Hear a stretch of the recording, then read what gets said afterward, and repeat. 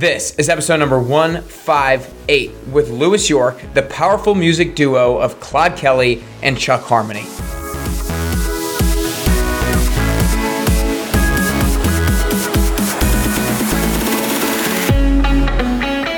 Hey everyone, and welcome back to Nick Carrier's Best You podcast. My name is Nick Carrier, lifestyle entrepreneur and fitness trainer.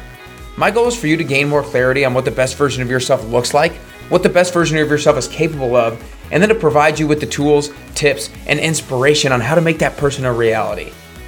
Today I bring you a super unique episode with Louis York, which is the musical duo made up of Claude Kelly and Chuck Harmony. Both Claude and Chuck are multiple-time Grammy nominees and have written and produced hits for the likes of Rihanna, Bruno Mars, Miley Cyrus, and Whitney Houston, just to name a few. But more recently, they have created the powerful group Louis York because they feel they wanted to create inspiring music themselves to push music forward and to bring culture and passion to the industry. In this episode, they talk about how they both almost quit music altogether. They talk about their struggle with self-acceptance and how they've been able to work through it. They talk about the importance of not letting society define what success means to you, but taking your own time to define what success is for yourself. This is going to be a deep and inspiring episode, and Claude Kelly even gives us a little soundbite from one of his favorite lines from their new album. Make sure you take a screenshot of this episode when you're listening and post it to your Instagram stories and tag me at Carrier_BestYou and tag Louis York at Louis York Music to let us know your favorite part. Make sure you share this episode with a friend or family member during these surreal times. Because look, these are the times when you really see what you're made of. These are the times when you get to show yourself your own resilience. You get to show yourself how you handle a challenge head on. Be a champion during this time and be positive. Take daily small steps towards success and bring others along with you. And if you're looking to get some workouts done at home with no equipment, go to nickcarrier.com/fitness and pick up my ebook called The Bodyweight Grind. It's just $10. It's a 4-week bodyweight workout program that is perfect during this time of challenge. But for now, it's time. It's time to work on getting closer to the best version of yourself today with Claude Kelly and Chuck Harmony.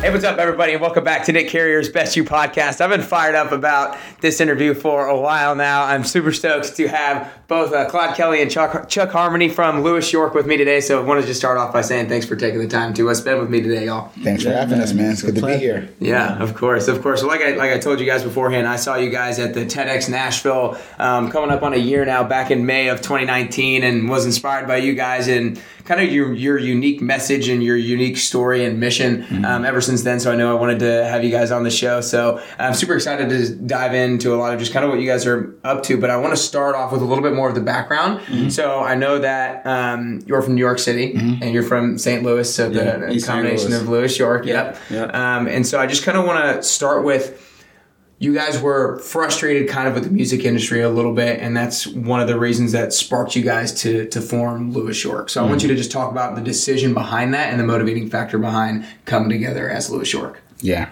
We were both living in New York City at the time, in a studio in Times Square, and we were having a fantastic career. I mean, we were literally up to the day we created Louis York, working with the cream of the crop of the record industry artists that were coming into the studio. So it wasn't about there being like a drop in interest. I think the calls we were getting and the artists that were being signed and sent to us were uninspiring. They weren't asking us to be creative. They were asking us to mimic ourselves and other people. So we were just going to quit because we felt like Chuck and I really, really, really, really, really love music, right. Like to the core. And so it's not just about a check for us. It's about preserving the art, pushing it forward, being really intentional. So we just felt like we were out of place. And so rather than take up space, we're like, let's just quit. And I think we had a real conversation about that in the studio. And he said he was going to quit, and I said I was going to quit. And it sounded crazy to each other. I think at that point, we just made the decision to convince the other person not to quit. And the best way to convince them is to show them good music. Mm-hmm. So I'm like, well, I'll write some songs so you can realize it. And he's like, well, I'll produce these songs so you can realize that you shouldn't quit. And that ended up being the sound that became Louis York. And then when that happened, we realized, we've refound our excitement and a new way to do this.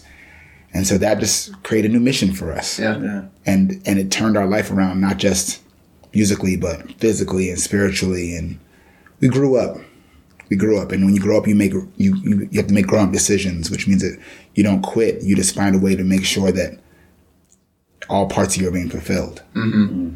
Do you guys think you would have quit if it wasn't for the other one? Yes. Definitely. Yeah. Definitely. I would not be here. I would probably be in India somewhere eating rice and praying and trying to find myself. Yeah, because you were going to go to seminary and you were going to do religious. I'd probably be I'd definitely be in Europe somewhere. Just like, I don't know, but I definitely was.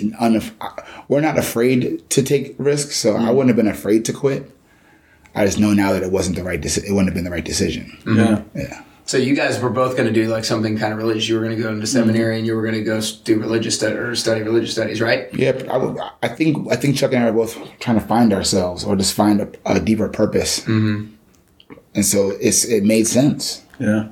And one of the things that y'all's kind of mission is to get a group of people who are very into kind of like promoting self-acceptance and that sort of thing. So were you guys kind of like, you said you were trying to find yourself. Were you going through a struggle with self-acceptance, or what exactly did that journey for yourself look like at that point in time? I think it was trying to accept the fact that you didn't fit in. It was really hard because we were in the room with the cool kids. So we were in the room with all the celebrities. And so when you don't fit into in that room, then you're like, am I the weird one? Am I the off one? You know what I'm saying? And so just learning how to accept that. So you said it was, you were kind of the weirdo in the room, if you will. And just learning how to accept that that's okay. So and it's okay for you. You know what I'm saying? So right. So what was that process like? Like, how did you get to the point of now I can accept myself? Like, was it kind of being able to talk to each other about it, or like how did you get to the point of increased self-acceptance? I think it doesn't happen overnight. It's a process, and for us, creating the music, producing the music, writing the lyrics, arranging the music, recording it, came with a series of revelations. Not just in the studio, but the time spent outside of the studio, just even thinking about what you're writing and the responsibility it has. So like we would do these songs, and like you would almost be in disbelief that it came out. The songs were almost ahead of the life change, and so you'd hear the song like, whoa. And then it forces you to think differently, work out a little harder, because now you have this thing that you want to make sure you take care of, and you want to be your best self for it. And it makes you want to have the spiritual backing to stand behind those lyrics and those melodies, and it makes you want to rethink how you present yourself and who you associate with. So was it sounds like to me, and tell me if this isn't the right interpretation, it sounds like to me like when you guys would produce something really great in your eyes that was super unique to you, that was like, this is super cool, like that's helped you with the self-acceptance kind of thing. Absolutely. And it's also the first time, or that phase was the first time that we both invested in doing music for ourselves anyway. So we never had to really change. We were always Chuck and I are really good at taking on someone else's, for lack of a better word, brand, and polishing it or making it new or making it better. And so it was always about us creating something and giving it to, for example, you. And now you have to go live with that. Yeah. And go be your best self with this really great music. We kind of did it to ourselves. And so not only was it heavy because I think we gave ourselves the most potent music, like the most heavy music, the most deep music, but because we take it seriously, a lot of it was our frustration with other musicians and artists that don't live their work. We didn't want to make that same mistake. Yeah. So it was important to us to be a living example of what we were saying. So those first songs that came out, like Slow Motion and Hipsters and Things I Should Have Said and Claire Huxtable, those first songs that when we introduced Louis York, were a pretty bold statement about who you should be. And we knew that if it was going to be real, we would have to be that ourselves. And so you put yourself through it. And he pushed me a lot. And when I was uncomfortable and I was fighting back and vice versa, and you bring each other along until you get somewhere. And I'm not sure we could have done it as successfully. I know we would have gotten there individually because we're both pretty ambitious people, but I think the tag team effort allowed us to get there a little faster and realize that we weren't crazy in the process. Do you think that's kind of like a lesson in terms of like advice for other people to get more self-acceptant of themselves is to like maybe figure out what it is that like is super unique to you, super special about you, and like find a way to do your best in that particular area and like see it as great? Or what's the piece of advice to somebody else to be like, if you're not accepting yourself, here's what I would tell you to start doing?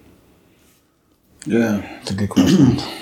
I think, and I can only speak from my experience, but I think it's about rediscovery. Self-acceptance to me is about things that you know about yourself that you have to rediscover, that the world kind of takes away from you, like your childhood dreams or what you think beauty is or what you think success is.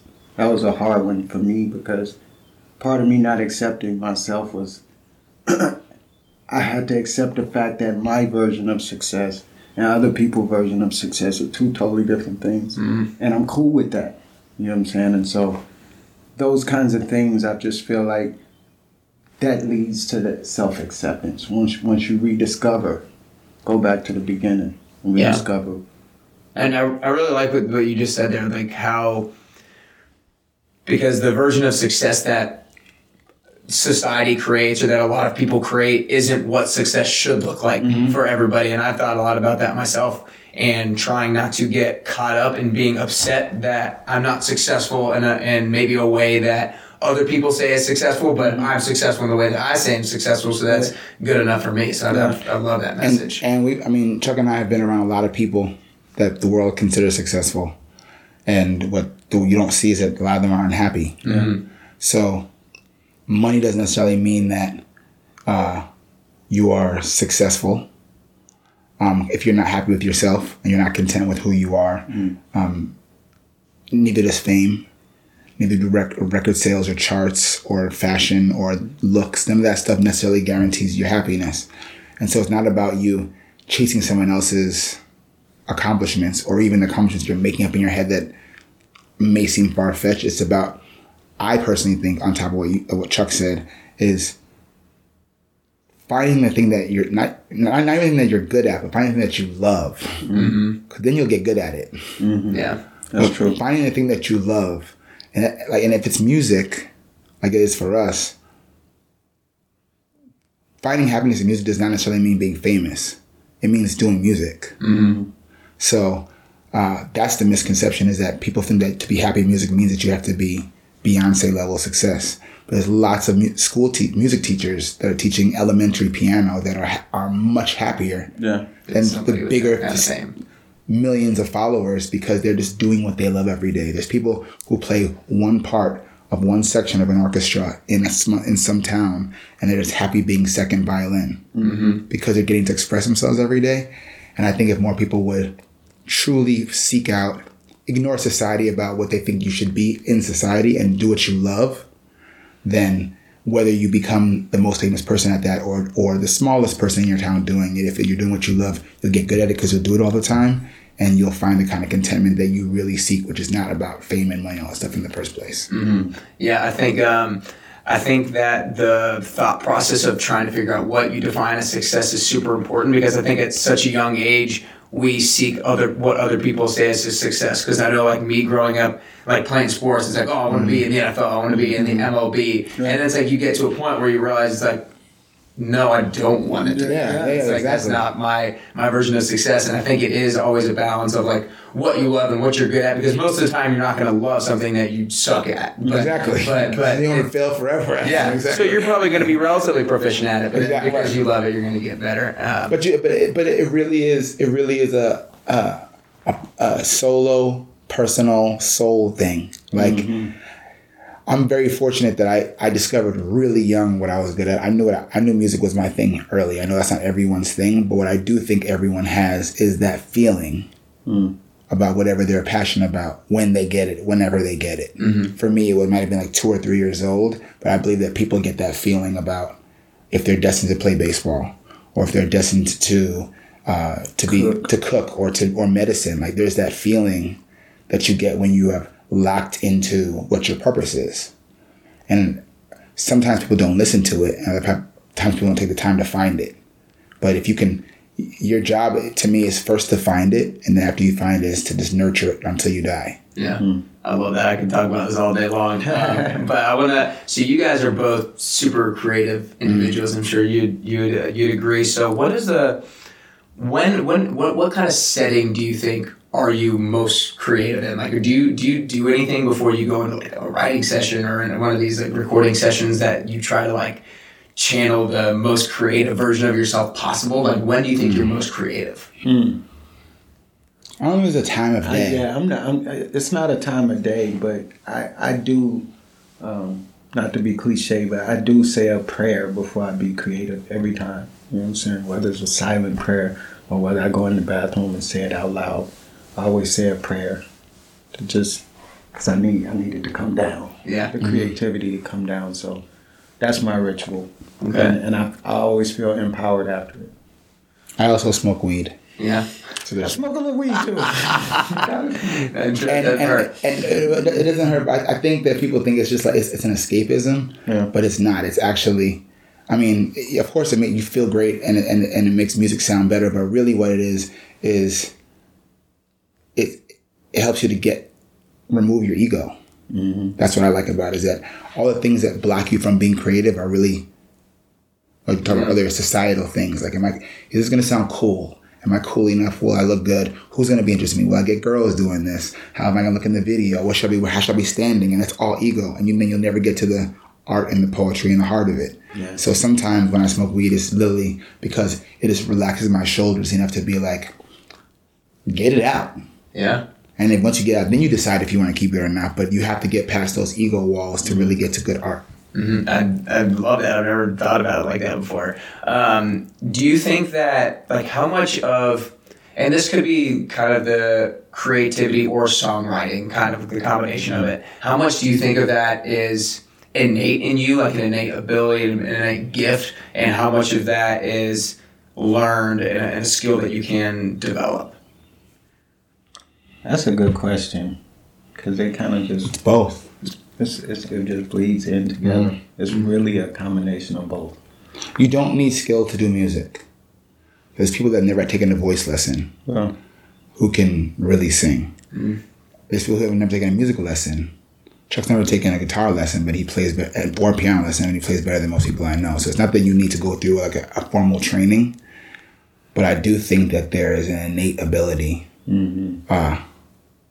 to express yourself musically that is unique to certain people, and that's what separates artists and musicians from the rest of the world. We just want to talk about this in the car the other day. Is that in general, the majority of human beings can sing. Mm-hmm. Like humans are like birds. Like you can hear them right now. Like humans and birds are made to sing and like they use their voice and express and yell and whisper. That's how we communicate. So it's not uncommon for most people in a room. Like I said, you go to a stadium and you never hear the people that can't sing when the whole crowd is singing, because the majority of the people in there can sing. Mm-hmm. So that's just the base level. Humans can sound good, but taste and emotion and storytelling and originality and painting a picture, poetry, that's a special God-given gift that not everyone can do. And it's no different than any other profession. Like, also, almost everyone can cook too. And there's a reason you go to chefs. Yeah. We all can fry eggs, right? But then you go to Bobby Flay for something like for the gift. You go to someone for the gift. Yeah. And that's what I think that we have, and I think that's what I mean when I say people need to find that for themselves in their respective field. Yeah. So you talked earlier about kind of the ego and how smoking weed helps you drop that ego a little bit. And I think one of the things that a lot of people who listen to the podcast and the audience tells me is one of the skills that they want to have is to drop caring so much about what other people think about them. And I obviously think that's a super important skill, and you guys would probably agree. But I also think there's kind of also a line of don't care what other people think about you, but there also is some people that you should care how they think about you, and there are certain times that you should care. And so I really thought hard about where that line is drawn. So where do you guys think, like, maybe we should draw the line between when we should just not care what people think about us versus when we should care or who we should care about? That's a good one. And you don't have to come up with like a great answer right off the bat. It's gonna be just like discussion. I think it's a super tough answer. Go ahead, Chuck. Or question. Yeah, it is. You know, like for me, the circle of people that I actually care about what they think about me is so small. It's like 5 fingers. You know what I'm saying?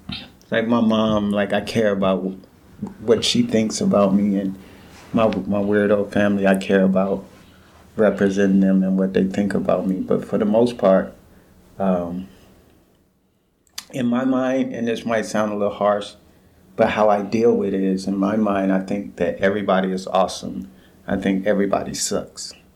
And so if everybody sucks, then why should I care about if they think I suck or not? We all in this together. And so that's how I kind of deal with it. I'm myself all the time.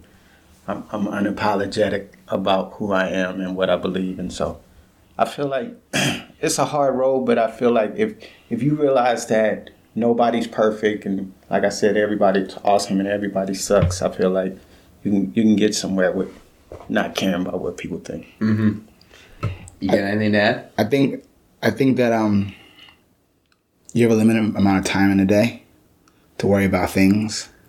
And if you spend that same time worrying about what you think about yourself, then it corrects the problem anyway. Because I always think about like how I want to see myself behaving, or if what I'm doing today is going to keep me up at night because I feel like it was beneath what I know is my best self, or my best work, or my best level of kindness or understanding. And that keeps me in line far more than what anyone else is thinking about, because I know they don't know the bar I have for myself anyway. So if I'm disappointing myself, then I'm guaranteed that I suck to everybody else. That's guaranteed. Yeah. And that's my barometer. I'm always like, my thing every day is to make sure that I'm not disappointing myself. And for me personally, that's like trying to be as understanding, as honest, as hardworking, as thorough, as good looking. No, but I mean, I'm enough of a work in progress enough that takes up in my entire day. To have to be worried about what everyone else thinks would be a whole second job I don't have time for. Yeah. Right. No, I think I really like, I've never heard it phrased that way before. If you kind of like define, and it's almost like defining what success is for yourself. And as long as you ask yourself, am I, in my eyes, being successful for me, then it doesn't matter what anybody else says beyond that. Yeah. And plus, we got to stop taking ourselves so seriously. You know, that's my thing, is that when you're that worried and concerned about the result, you're taking life too seriously. We're not going to make it out of this thing alive. So there has to be some enjoyment. There has to be some chill with yourself. You have to pat yourself on the back. And celebrate your wins. Celebrate your wins and laugh at your losses. You know what I'm saying? Because it's your journey. You know what I'm saying? There's no master ruler looking down and judging your journey. It's yours and yours alone. So. The weirdest thing ever is that, like, we all grow up and we get really advanced and you start studying all this advanced theory and philosophy and religion and all that stuff. But if you go back to the stuff they were telling you when you were a kid that you forget, that's just what it is. Like, that's like, we end up spending our whole life trying to love ourselves and worry about what everyone else. And Dr. Seuss was telling you, like, way back in the, all of them were just like, hey, Hakuna Matata, or like, you are you. There's no one more better than you. No one can be more you than you. All that kind of stuff. And it's funny how you. I believe that you're born with that knowledge, and then everything about the world strips that from you. And so your job really is not learning; it's remembering what you knew when you were a baby. I like that. Because babies don't give a F about anything. That's true. They're kind of just in there, like they're just in there. They're not worried about. They're not vain. They're not worried. They want to be. They want to eat. They want to be happy. They want to be loved. They want to learn. all that stuff. And then the world beats up on you and puts all these extra pressures and all these new expectations. And the rest of your life, you're trying to strip those away and get back to the purest form of yourself, which is before you learned all that crap, all that programming. And I dare not minimize that, this whole scenario, because it took me a long time to get there. And it's really hard, man. Like, daily, there's a million things that remind you that you shouldn't be you. Daily, like on the internet, on social media. More than ever. And marketing, just going to the grocery store, in the gym, like just everywhere. And so I don't minimize that, because that really is one of the hardest things in life. Yeah. I completely agree. It's impossible to shut it all out. Right. But like you said, there are so many things that are telling you kind of not to be you in a certain sense, and just trying to like almost like acknowledging that out loud and realizing like this is telling me not to be me. Like I'm not going to listen to it. I think is really important. So you guys came out with a new album back in October, American Griots. I want you to just start off talking about kind of a little bit about just kind of the background of it and why you guys are, so excited about it, and what the message is with the album. The album is awesome. It's called American Griot. It's hot. It's hot. Did you get it? It's American Griots, and like everything else we do, it is our music and our life always are moving simultaneously. So it's great songs, but really they're all life lessons and words, people, sounds, places that we've learned along the way. So the word griots is a West African term that we learned right before we started doing the album, and it's basically a griot is a West African poet, musician, storyteller, teacher that traveled from town to town, passing along the oral tradition of society. It'd be everything from the gossip to the history to entertainment in this presentation. We read about that and we just loved it. We felt like we were so close. It felt like our ancestry, which it actually is, and it felt like a really good way to explain the spiritual and cultural calling that goes behind why me and Chuck do what we do. Not just for, like I said, the charts and the money, but trying to push culture forward and legacy and information and art and love and all that stuff. So we wanted to reclaim it and make it our own. So obviously we're not West African, we're American, and not a lot of people know what it is, so we want to call ourselves the American Griots because it felt like a modernization of this thing. And if, in a lot of ways, if you are a musician that's telling stories and traveling from town to town, then you're a griot. So the album is set up almost like two griots coming to town the way they would and telling this performance story about loving yourself and having fun with no regrets and commenting, like teach me a song, like encouraging people to do their best artistic work and encouraging them not to live in regret. Like, how will I feel about that stuff? And the music itself is reminding people to explore everything and not to live in a box. Chuck Lilly does everything. I mean, he plays piano, but the arrangements have horns and strings. And we brought all our friends, the Shindellas and all our friends we met in Nashville along for the ride. It's just our best work yet. And it's who we are and where we're going. It's theatrical, but it's super catchy. And you can. I think at the end you can tell we love music and we love life, and that's what we want people to know. Yeah, I hope that rubs off. I want the world to know. I want the world to know. I was getting ready to say, I think people can definitely hear that through the microphone. That's for sure, that you love music and you love life. Yeah. Is there a song that either of you is there a favorite song in the album for either of you guys? Man. It changes every day. Yeah. Every day. Today, Chuck, your favorite song?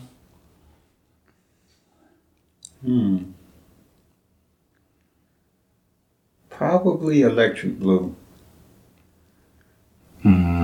It just takes me on this journey that I always wanted to go on. It's kind of John Mayer-ish at the beginning, and then it gets to Beach Boys and all kind of stuff, and then it ends with this jazz horn arrangement. So it just takes me through a whole journey of these life, these points in life musically for me. And I would say Velvet. Okay. For some of the same reasons.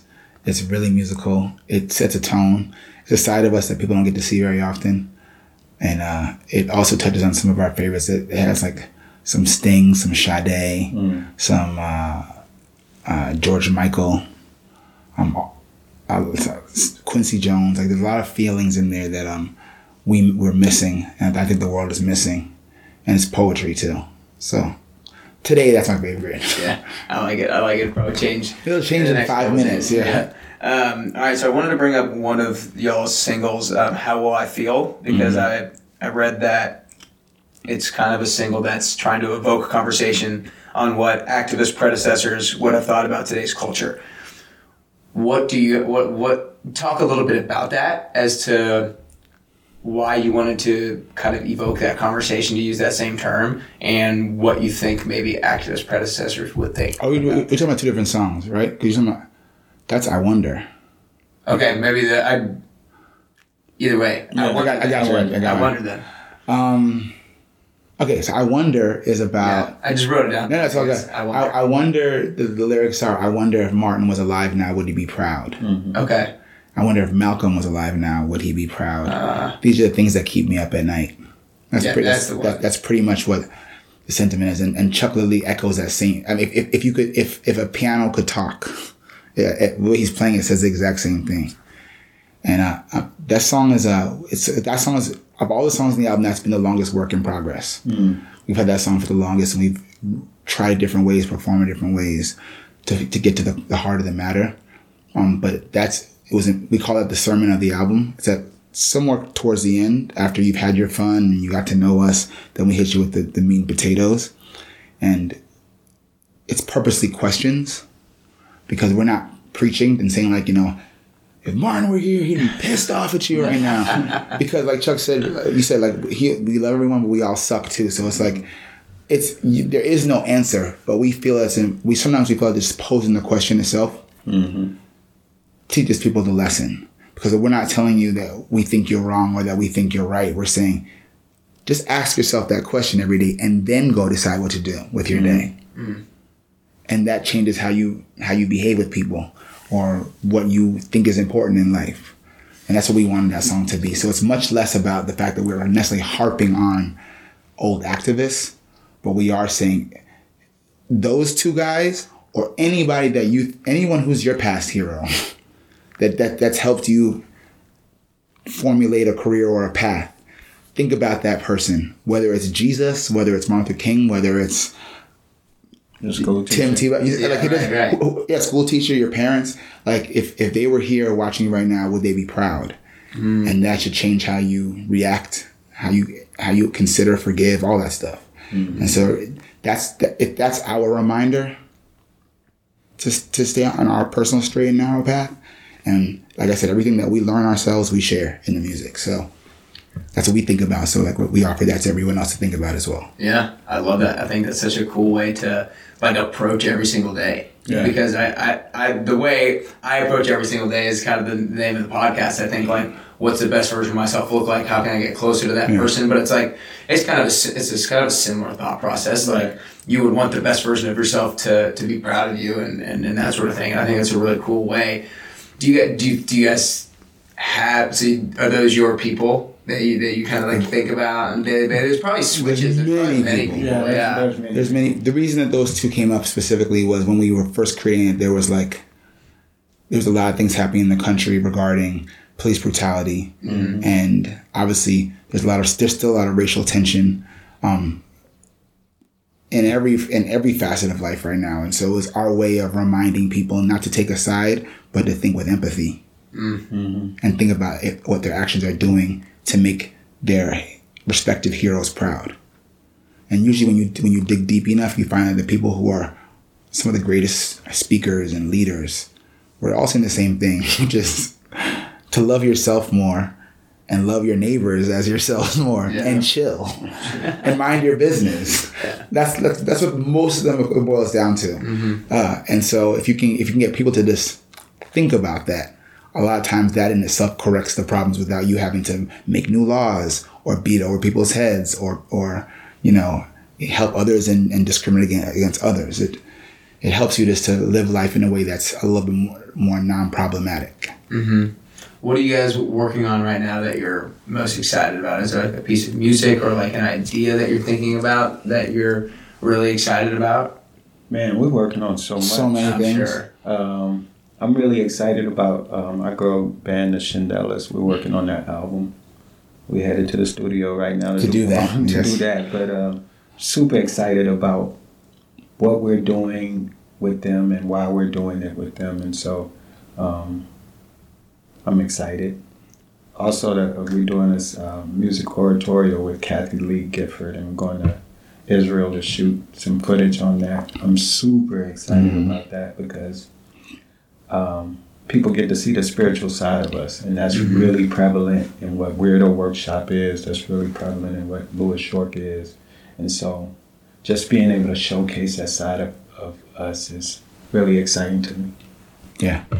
And besides that, we literally just yesterday finished wrapping up our creation with the Nashville Ballet. Yeah. And that was like a fantastic and pretty much sold out crowds 3 nights, and people loving a totally different side of us, a creative fine art side of us. So we're planning more things like that. Mm-hmm. We also just finished doing the Grand Ole Opry, which is crazy. Mm-hmm. We're doing it again. They invited us back, so that was historic, and that's definitely making a mark.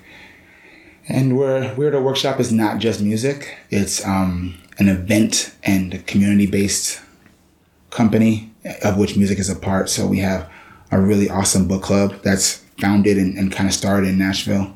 It's like 500 people deep in the membership in Nashville, and about 800 deep throughout the country. And we're continuing to do that here. What's the Tiny Book Club?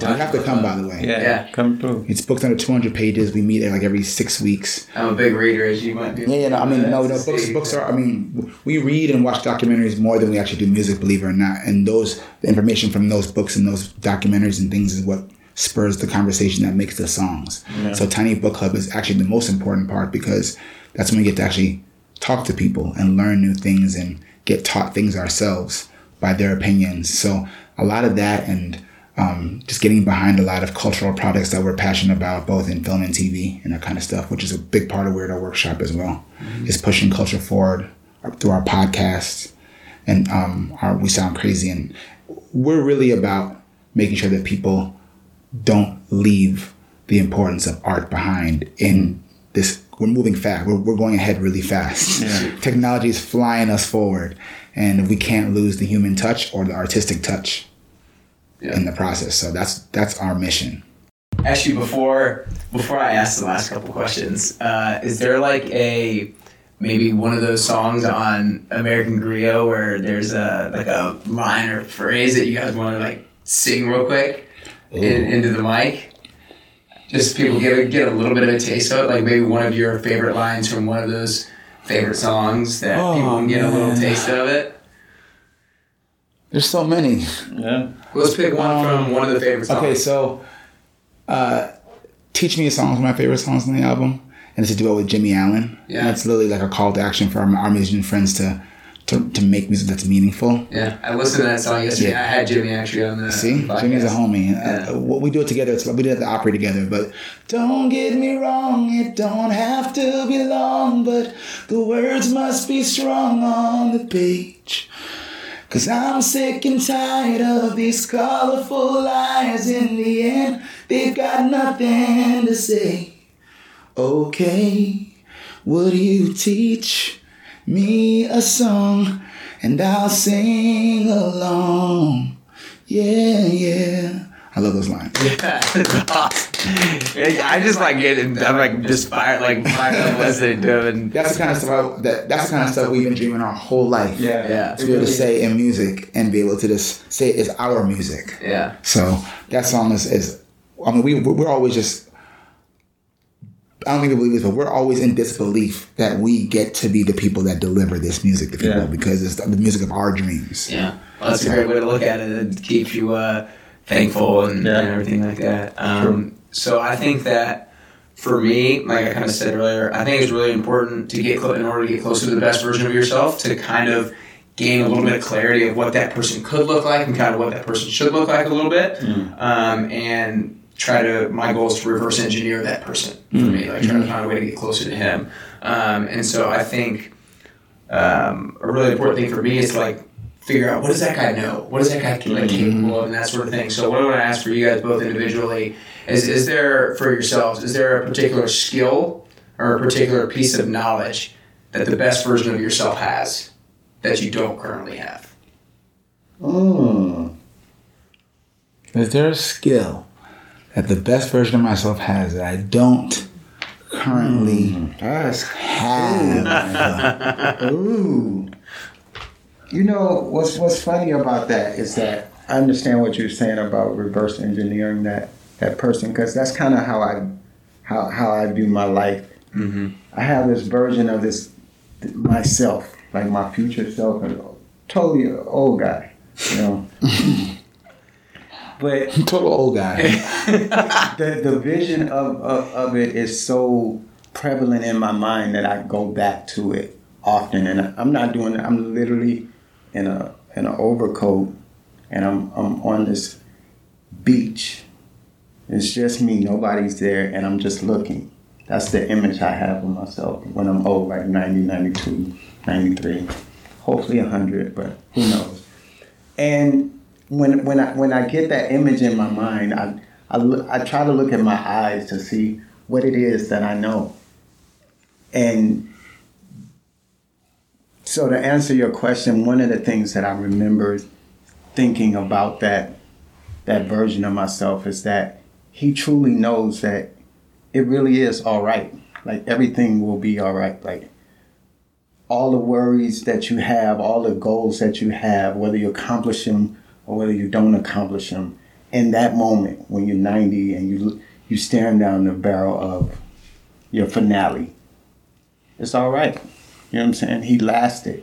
He made it through. So it's all right. That's good. Wow, that is good. Sorry you have to go. I don't like. And that was like Damn, deep too. I know. It's true. That's awesome. I know. I want to like take the time to actually sit down and like try to do that. Yeah. I don't even know what to say. I'm totally. Well, I'm trying to think of there's many things in my head.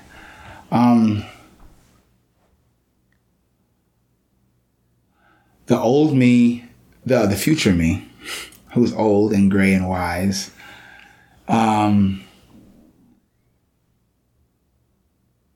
He knows that worrying doesn't solve anything. I think that's a battle that I don't like things I can't control. And sometimes worry takes control.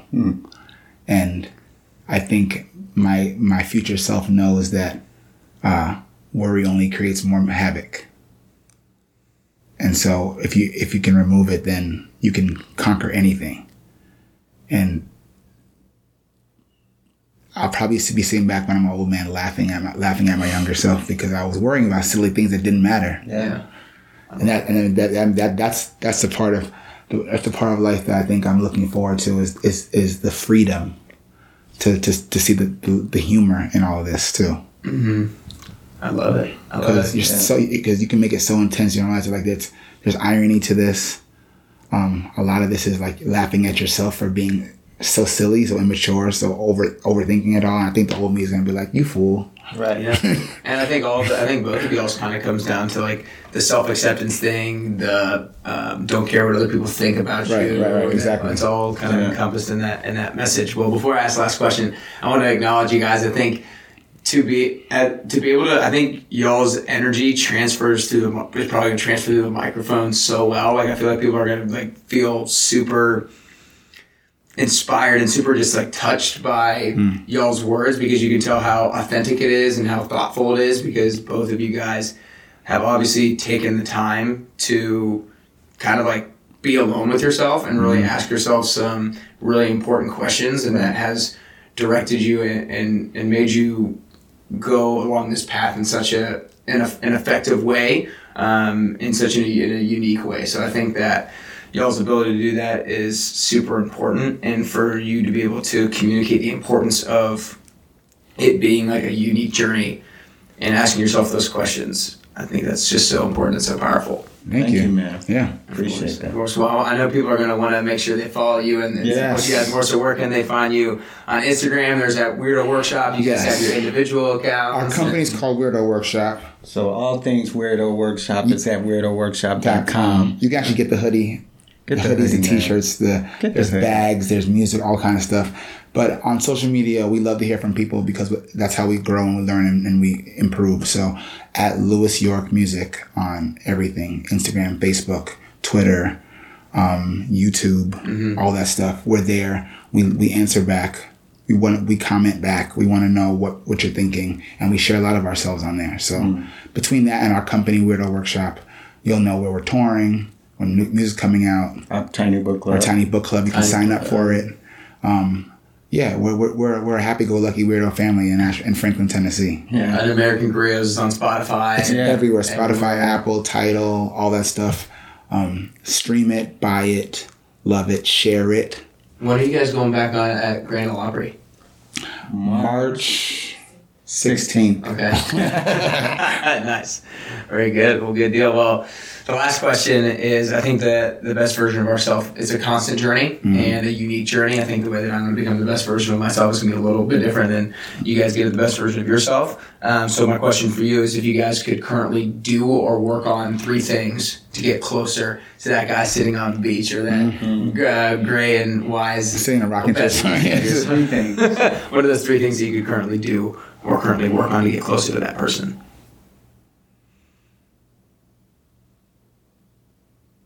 Time management. Better sleep. And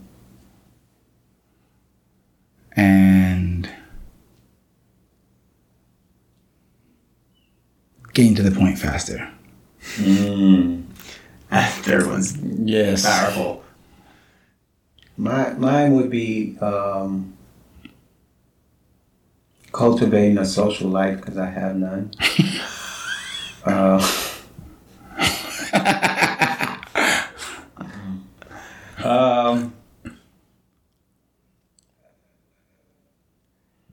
Eating better and eating worse. And I mean just having a whole totally different relationship with food because I'm really hard on myself when it comes to what I eat, and sometimes I need to chill and sometimes I need to actually go harder with my dietary things. So just working that out. Eating better and eating worse, both of them. And the last thing is